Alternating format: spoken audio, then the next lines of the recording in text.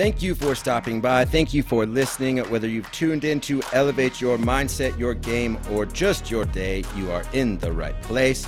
My guest this episode is one of the longest tenured head coaches in all of Division I football.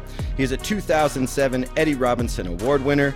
His list of other incredible career stats is linked up here as he sent dozens of players on at their chance at the NFL. He's won 7 conference titles, 2 that I was actually a part of, as this episode is a little extra special to me as I am grateful and excited to welcome my former college head coach and the head coach for the University of Northern Iowa Panthers to the Elev8 podcast, Mark Farley.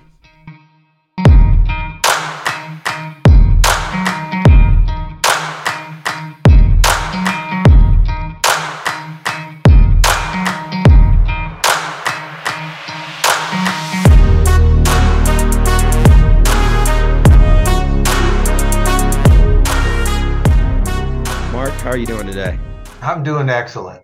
Good. We were just reminiscing a little bit about my gray hair, and I think the time you've been at Northern Iowa. But I think one of the things that stands out as I kind of reflect back on your career is that just you're one of the longest tenured Division I coaches across the country. And what do you attribute that to? I know you've had a long, loyal, tee to Northern Iowa, but a lot of coaches move and go for a lot of different reasons.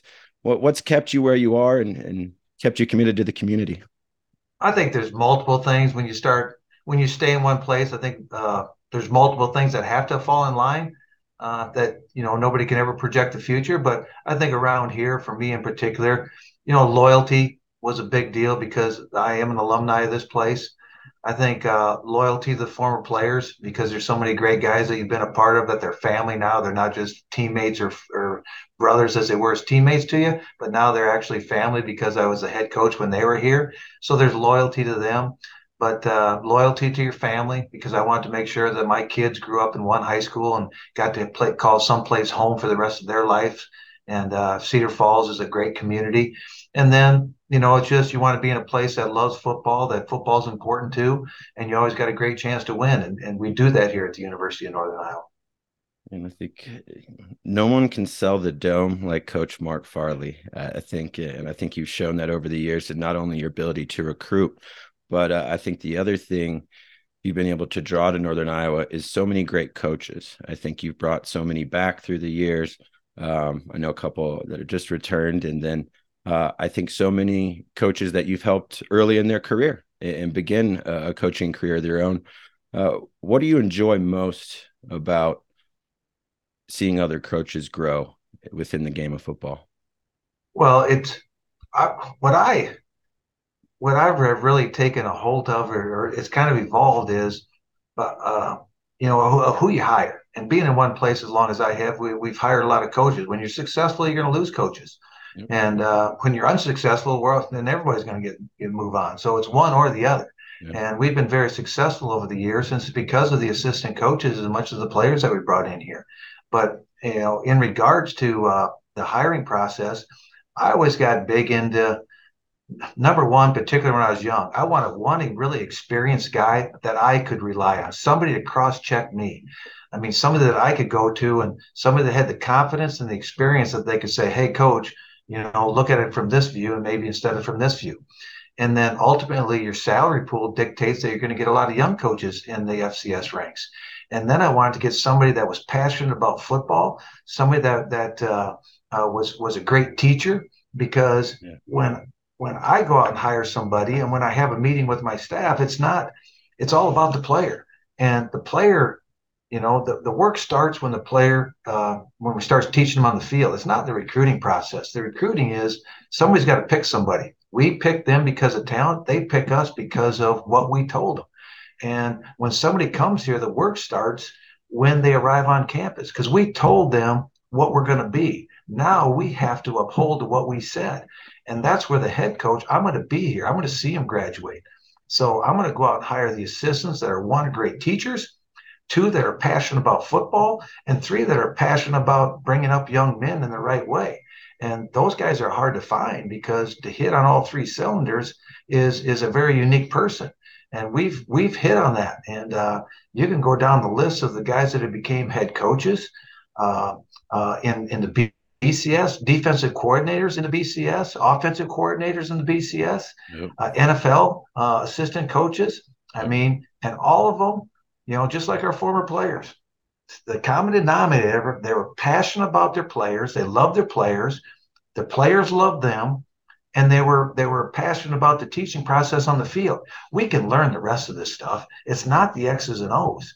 It is who you are on the field with your players, and then those guys that evolve like that have great careers after they leave here.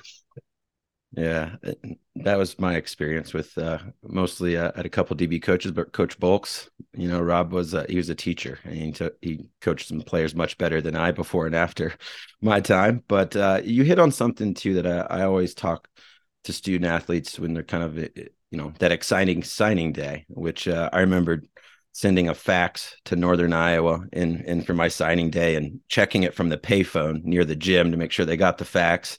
No balloons, no cameras, went back to class. Um, I do remind kids while they should celebrate that opportunity, that commitment that they sign is the beginning and to committing to work harder. And it's not going to get easier once you arrive on campus. And I remember my first one-on-one in fall camp was against Eddie Berlin, and I got smoked. And another great player we had. But what is it that when families are looking at Northern Iowa and recruits, what does that sell to them about the workload? Because I know it was very honest when I was experienced it. What do you tell them about the workload it's going to be to be a Panther? Well, one, I'd start with this. They have to see the results. There's got to be a vision in recruiting. It's not who you are that day we take you. When we bring guys in here right now, they're 16, 17 years old today, and we're recruiting them. I want to know what they're going to look like when they're 21 years old. That's when they're in their best for college football. So what are you going to be when you're 21? And so first we have to create a vision for them, and that's my job. Is look at the frame, look at the personality, look at the passion, look at the parents, look at the character. Find all those things that you're looking for to fit your school. So the first thing we're looking for is the vision. And then you have to present the vision to them, not sell the vision. I'm not going to sell anything. All right. I'm going to present the vision of what I see for them in their future here. And if it matches up right, then it's a great take because it's going to come out that way if we just tell the truth. And that's the way, as you know, that's how we recruit. That's how we talk to our players here.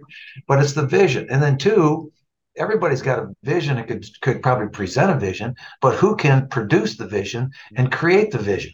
And Yep. that's what we do here, you and I, because that's what's going to happen after you get to the university, and what's going to be like when you get there. And so what we do is we show the before and after shots. This is what he looked like coming in the door.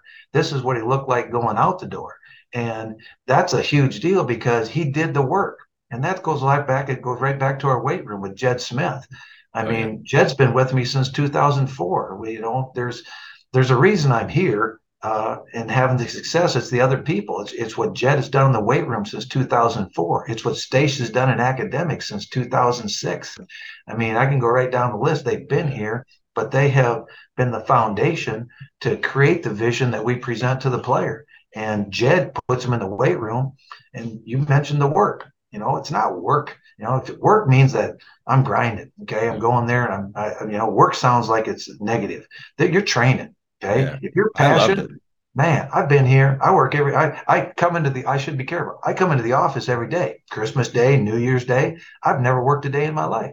All right. Because I'm training, I'm preparing. It's what I want to do. And even if I wasn't getting paid for it, you still want to do it.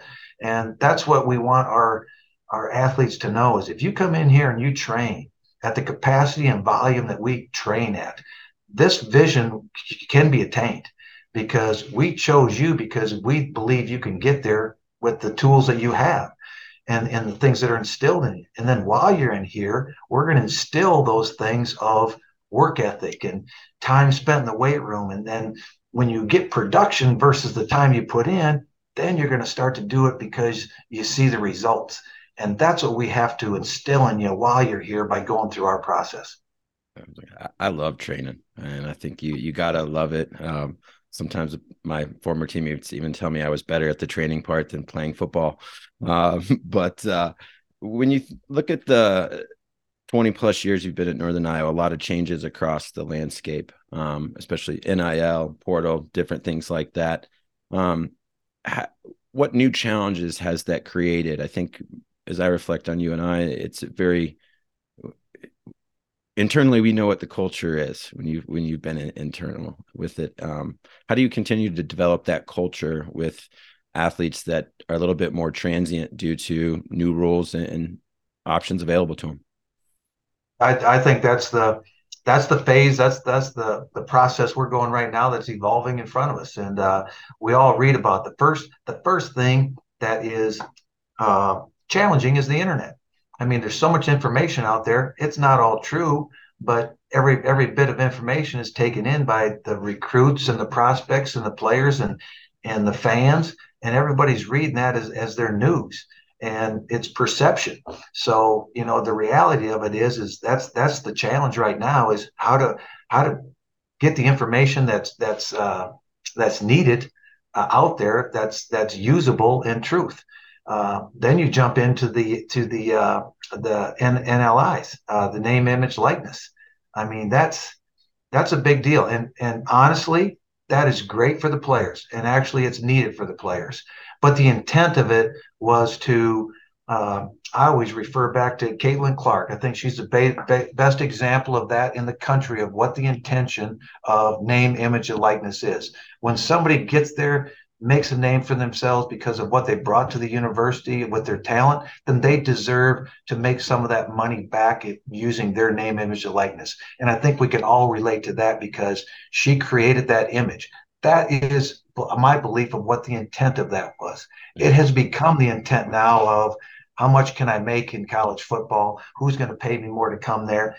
And it's became more free agency in that regard of what's came out of this instead of, I believe, what the true intent was. So there's a balancing act there that we as a college a group have to really redefine and get back in between the lines so it can be some equity in it because that has changed the game in equity. How it relates to us, shoot, I've had, every year, our players are getting followed by BCS coaches and things like that. And they're trying to create that connection to, hey, come over here instead over there. So basically, they're trying to use the level, they're trying to use football in a way to recruit from other teams. And rules or no rules, there's ways to do it. And it's happening. So we have to find ways to overcome that challenge. I mean, I'm never going to attack it because we're in the game right now. It's not going to change. Right. How do we win within the system that we're in? And that means you better have a great culture within your own team. You better be truthful with your players, and you better have the expectations and productions that you told them when you recruit them to retain them. Yeah. And even if you do it right, there's still a chance you might lose a great player as well. But in the same breath, the portal goes both ways. Okay. Yep. Our starting quarterback came out of the portal. And so it goes both ways. So you just have to find a way to win within the system that we're in right now. Definitely. And I think, whether, wherever kids come from, if you're going to have success on the field, there's a leadership quality. And I think you've always done a great job of not just creating leaders that are the upperclassmen, but those guys stewarding the leaders of the younger guys and setting a tone. What's changed in how you develop and steward leadership within the team? I know we used to have kind of, our leadership committees and our captains in a couple different ways to communicate with you, but how do you develop and steward leadership on the team now?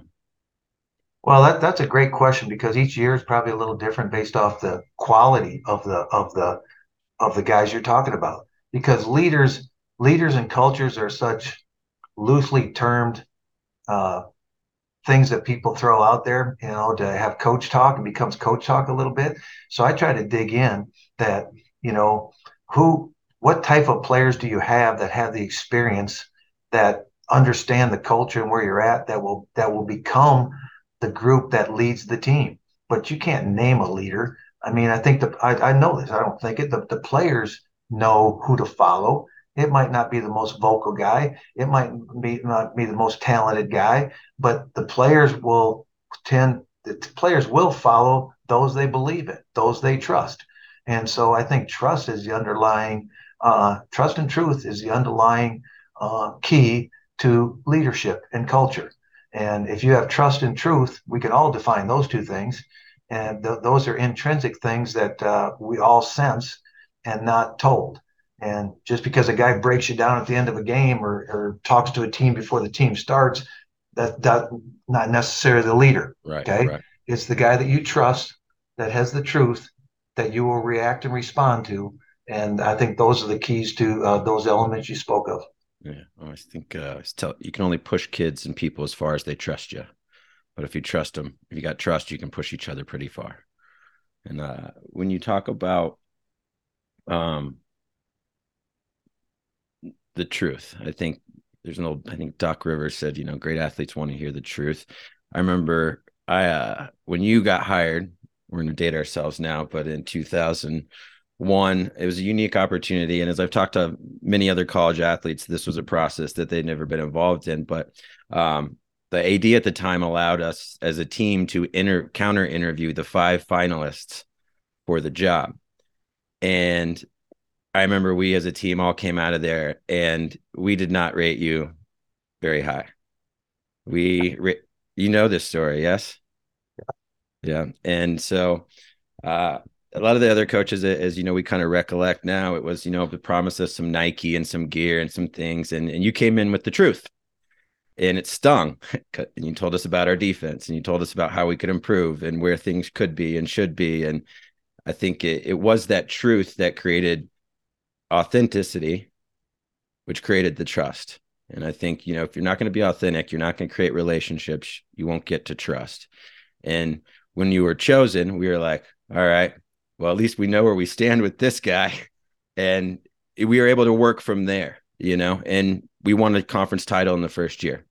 Right. And I think how important is it for kids to hear the truth and to also work from it once they hear it? I think you explained it exactly from your experience. That's the recruiting experience. Is there's promises and there's truth and it's truth isn't. My belief is this is even as a player, even as my experience as a player, don't tell me what I want to hear. Tell me what I need to hear, and that's the truth. And whereas in recruiting, man, and even in with players sometimes, and I've dealt with this with assistant coaches is just a quick example. You go and ask a coach and going, hey, what do I got to do to play? Okay, like yourself, I was a walk on, so I experienced this. You walk into a coach and you're giving your heart, you're giving your soul, you're giving your effort, you're doing the work, you're doing all those things, and then you're still not on the field. So then you're going, what do I got to do? And instead of thinking about it, walk into the coach and say, coach, tell me, explain to me, show me what I need to do. What in your eyes do I need to do to get on this football field? Yep. And that you just want the truth. And then some guys will say, well, go get bigger, faster, and stronger. And I'm going, well, that's obvious. All right, come on. What? No, tell me about. I'm not making the break. I'm not making the catch. I'm not running the route tight enough. I'm not getting to where I belong. I'm getting overcome by the block. What is it? But show me what you're looking for, and then it's up to me to go get it done. That's the truth. And versus telling what people want to hear, that's the promise. Yeah. And it's just a way to pat you on the butt and get you out of the office. And to me, that's not how you create the championship team, because your team won first year in. We went to the semifinals. You remember the championships, Gateway Championship. I remember going to semifinals. All right. And that team got behind each other, and the players took that team over because they understood the schemes, but they understood how to work together and grind together. We weren't the best team, all right, on the field all the time as far as best athletes. We were the best team, is how I should say it. We didn't have the best athletes, but man, we were dang sure we were the best team on that field because of how we played. We played faster than people that were maybe faster than us. We beat people off the line because we had invested the time that we knew we could win the battle in the strength contest just because of what we believed in ourselves. And it was the players that created that because you guys took that team and ran with it. Yeah. And it wasn't about the leaders of the team. It was the expectations of the guys that were the most experienced to say, this is what we're going to do. And then they started believing that. Next thing you know, we start winning. Heck, we got whooped the first game, if you remember.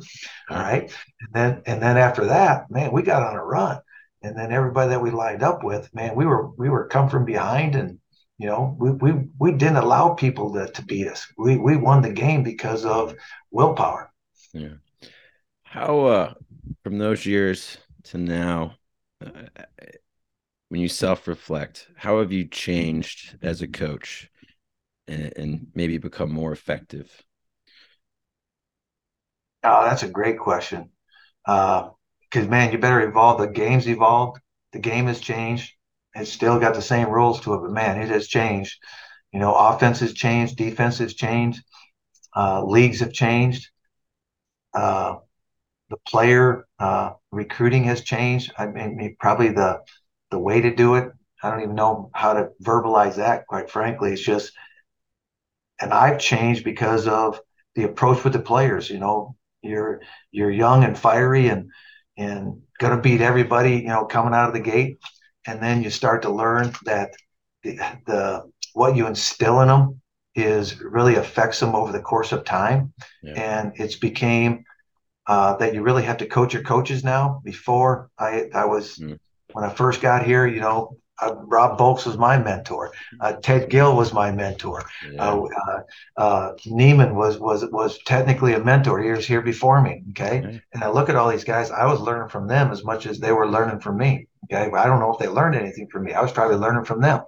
And then now it's totally on the other side. Every coach I bring in here, I think there's a learning curve of what's the expectation to be a Division 1 football coach. All right. And what's the workload of a Division 1 football coach? What's it like? And I think by what we teach them here or what they learn through here, they understand when they make it to the BCS. I think that's why the BCS really comes after our guys a lot, is once they get there, they are very good when they get there because of their experiences of what they learned of what it's going to be like Yeah. when they get there. And if anything, I hope that helps them. Yeah. And then they can catapult off their careers and build from what they've learned. But yeah, you've got to change. So there's a lot more coaching coaches now, maybe than was back in the day. Sure. But it's still football. It's still X's and O's. It's still motivating players. It's still getting guys to play to a level above their talent. And when you can get guys to play one notch above their talent level, man, you always got a chance to win it all. I think you got me to that notch, I think. So I appreciate that. Wanted to share two stories and get your reflections or feedback on them. But they're stories that I share with high school and college athletes that I work with. One moment I remember was you're trying to teach me some nickelback, and I kept stepping backwards, and you did not want me to do that. And throughout practice, you started sneaking up on me and just creeping up behind me, and you caught me doing it, bumping into you, and you gotcha, you got me. And I was about to kind of lose my cool and lose my patience. And I remember Casey Tierney kind of looking me in the huddle, and he was like, he wouldn't be standing behind you if he didn't think you could do it and he didn't care. Something to that effect. And it was this, I thought you're just trying to rattle me and get me angry. But it was that leadership that in that moment that he kind of did that. And it's something I've always told kids. I'm like, don't worry if they're standing behind you, they care and they know you're capable. When they're standing far away from you, be more concerned. And I think, that was a moment for me that I thought you didn't, just being right behind me. And then that validation from a leader, it was like, oh, he believes in my capability. And I think that moment, also just as I don't know if that even you remember that moment. You've probably done that to a bunch of kids, snuck up behind them when they're getting a false step over the years. But, when you are sometimes, again, that trust was there. So you're able to push me. You were able to push me because I trust you. Um, where do you find that balance of being able to let a kid know that they're capable and pushing them to make them sometimes understand that they are? I think that goes back to our original, the consistency with how you communicate with people from the day you meet them. Trust starts the first day you meet them. Okay. And then through time, you know, it evolves as that connection. Okay. And it's through communication, and it's through results, and it's through meaningful things that happen that you projected that still happen. So I'm going to jump back to what you said, man. You explained it perfectly correct as far as who's capable, and to take them to that level. So it's that vision of what you can do with your skill set. So I'll walk into a staff room. I'll tell the players many times, I'm going to play to your strength. I'm going to watch our players' movements. Everybody moves differently. Yeah. All right. We have a way we want to get it done. We have a template of what we want it to look like, but we can't live off a template. All right. We got to be able to adapt and adjust to each individual with what his skill set is. And if you're going to take a kid to the next level, then you have to really understand him of how he thinks. But you got to learn how he thinks before you can really teach him. Okay, because I learned that from my coach. Daryl Mudra was a doctor of psychology, and he was all about the teaching aspect. And it's all about the learner. It's not about the teacher, it's about the learner. And that's what he explained to us was, man, it's you gotta know the individual you're talking to with how they think. How are they uh, how are they interpreting what you're saying? Yeah. And it makes a big difference because we all hear things differently because of our past. And so everybody's going to interpret a viewpoint differently based off how they viewed it from their past. So you have to learn that to become a great teacher. And that's a big part of this whole thing too. And just like you said, then you got to dive in and play to their strengths. Some guys are peddlers. Some guys are more open up their hips better and I get better speed out of them. But some guys can't pedal, some guys can. Some guys can play out of a 2-point stance, some guys can play out of a 3-point. It all depends on what their past is. But we want to maximize you now, not 10 years from now. All right. I want you on the field and you want to be on the field this year. And then over the course of 3, 4, 5 years, then I can develop you into a peddler and everything else that it takes to be a long-term player. But you want immediate results as much as you want long-term results. So all those things matter. And then jumping into the individual, absolutely, I still stand behind. I'm right behind the linebackers as of the last practice. All right.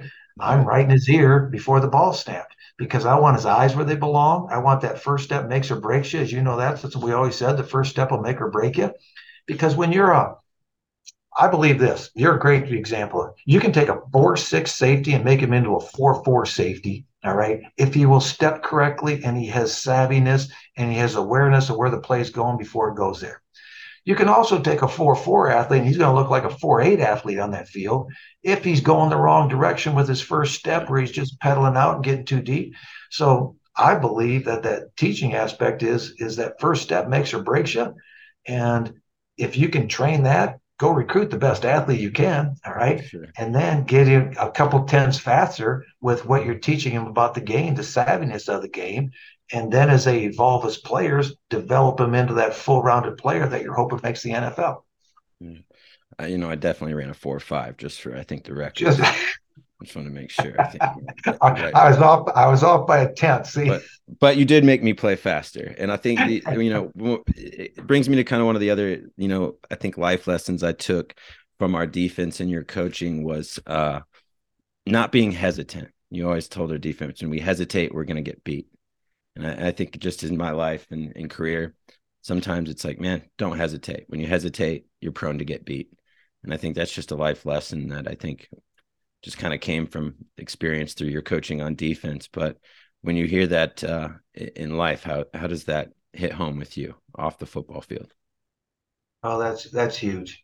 When you start hesitation, and even as you evolve, sometimes you feel to play more safe, maybe more percentage wise. But when you say the same thing, it applies across the board, man. Is you can't hesitate, you can't second guess yourself. So I'm going to go to the goal line. I think that's the first time I ever explained it to you guys was down at the goal line. Man, you go off your first instinct at the goal line on defense. You can't second guess yourself. You got to go because there's only a couple yards down there, and whoever hits the hardest is going to get knocked back. So you can't wait. You got to go off what you believe and your first instinct. And your first instinct is a true instinct. Will you be wrong once in a while? Yes. All right. But man, okay, you're going to be right a heck of a lot more, and you're going to make more progress if you don't hesitate because of how you prepared. If you prepared correctly, there is no hesitation. Don't second guess yourself because you put the time in. If you don't put the time in, you better be second guessing yourself all the time. All right, because then you're guessing. Right. So play with no hesitation versus guessing are two different things, and sometimes they're interpreted the same way. So you put the time in, you prepare, you do the things that are necessary, then don't hesitate and rely on your training, rely on what you prepared for, and then the hesitation takes it out of the game. And now apply that to go getting jobs, being in jobs, making those crucial decisions with family decisions, with business decisions. Don't hesitate if you're prepared. All right, go with your gut because your gut is why you're good. And it's all those things that you prepared all your life, whether it's from your parents, from your coaches, or from your own experiences. Your gut's going to lead you in a direction. Don't second guess it. Okay. If you prepared and did the time analytically, then go with your gut to make those split second choices. Love it, Coach. When you say goal line two, my first thing through my mind is Mike slide 10. Slide Mike Ted. Slide Mike, see, man, I got to get it right before I call this check. But that was I think one of our defenses that we played fast with down there. But as we kind of wrap up here, my listeners we're 130 some episodes into this. We've talked to sports psychologists, coaches, NFL players. We've never talked to someone that's coached me. And so when you look back, and if you wanted to tell our listeners and give them some insight, what kind of player was I? What kind of leader was I? Give me a grade. I'll take it. Take a tough grade but what do you recall about my days being there as a player and as a teammate? Here's how I grade you. You were an example of that team. So if you guys remember, UNI is a powerhouse, okay, for years. Then over 4 years, they were good, but they hadn't made the playoffs. Okay. So when I came back, I was a part of all those years where we were a powerhouse. So I only thought one way. I knew the UNI way of what was expected and what was doable. And you guys had good teams, but it just lacked that last little push from what I saw. So I'm going to go back. I had to explain that first to explain you. Man, you are a great example of what that team did. And some of the guys you mentioned, Tierney. I mean, man, both you guys all were you had the determination, all right, to be great.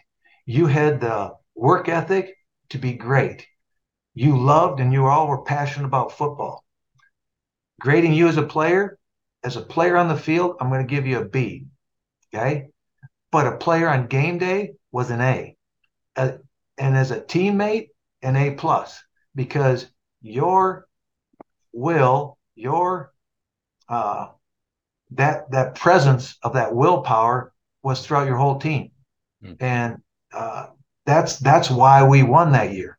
It wasn't because we were faster and stronger than the opponent across from us.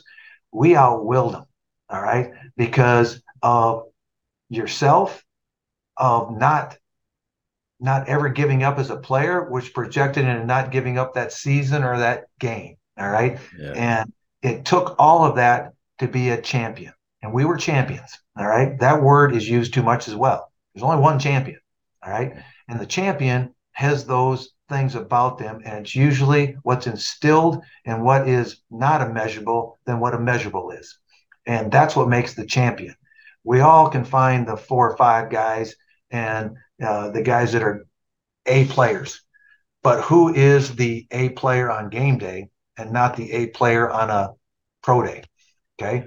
Yeah. Pro day is just running around in your shorts and T-shirts, and it's a measurable with a clock. Yeah. But on game day, it is not the measurable. It is the champion that shows up, and that comes from the instinctive things from within. And that's what you represented with your team and your teammates in your class. Man, you guys were determined to be good, no matter who the coach was going to be. Yeah. You just needed to find the way to pull it all together and somebody to show you what the university could do, what the school could do, and what you guys could do together by bringing along the other guys with you. because you needed the others to be great, just like you wanted to be great. Yeah. But it was how to bring that out and to create that team. And that's what Casey Tierney did for you, as you explained, what you did for somebody else along the way. And the determination, the heart, and the will is what you were A+ at. For sure. And that's why that team was a championship team that went to the semifinals that year. And we ran the table. We got whooped the first game, okay, but you guys were determined not to let it happen again. And then we continued down the path. Heck, we even lost our starting quarterback that year, and played with the backup. But the backup took us to the semifinals. Yeah. Because the backup prepared for the first 5 games. Heck, to your listeners, to the young guys out there, we had a quarterback your particular season. He was the junior college guy. I didn't know him that well. We started the other guy. We were really good. All right. Petrie took us all the way. What? We were 5-1, 6-1. He Yeah. breaks his collarbone. Breaks his collarbone. He's out. All right.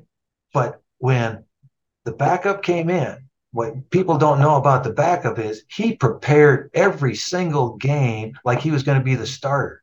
I'd go down in our meeting room and he'd be down there at 10, 11 o'clock as the backup quarterback, not even knowing if he's going to play that game, preparing like the starter individually on his own time, not with coaches around. He's watching tape, and he did that for 5, 6 weeks. So when he did get his chance, he was prepared. And then ultimately, he took us all the way to the semifinal. And I remember starting him in the semifinal game when the other guy had came back from the injury and was ready to play again. And it was because of how he prepared that he took the baton in the middle of a season and kept it going. And that's what you were. That's what your group was. And that's why that team was a championship team.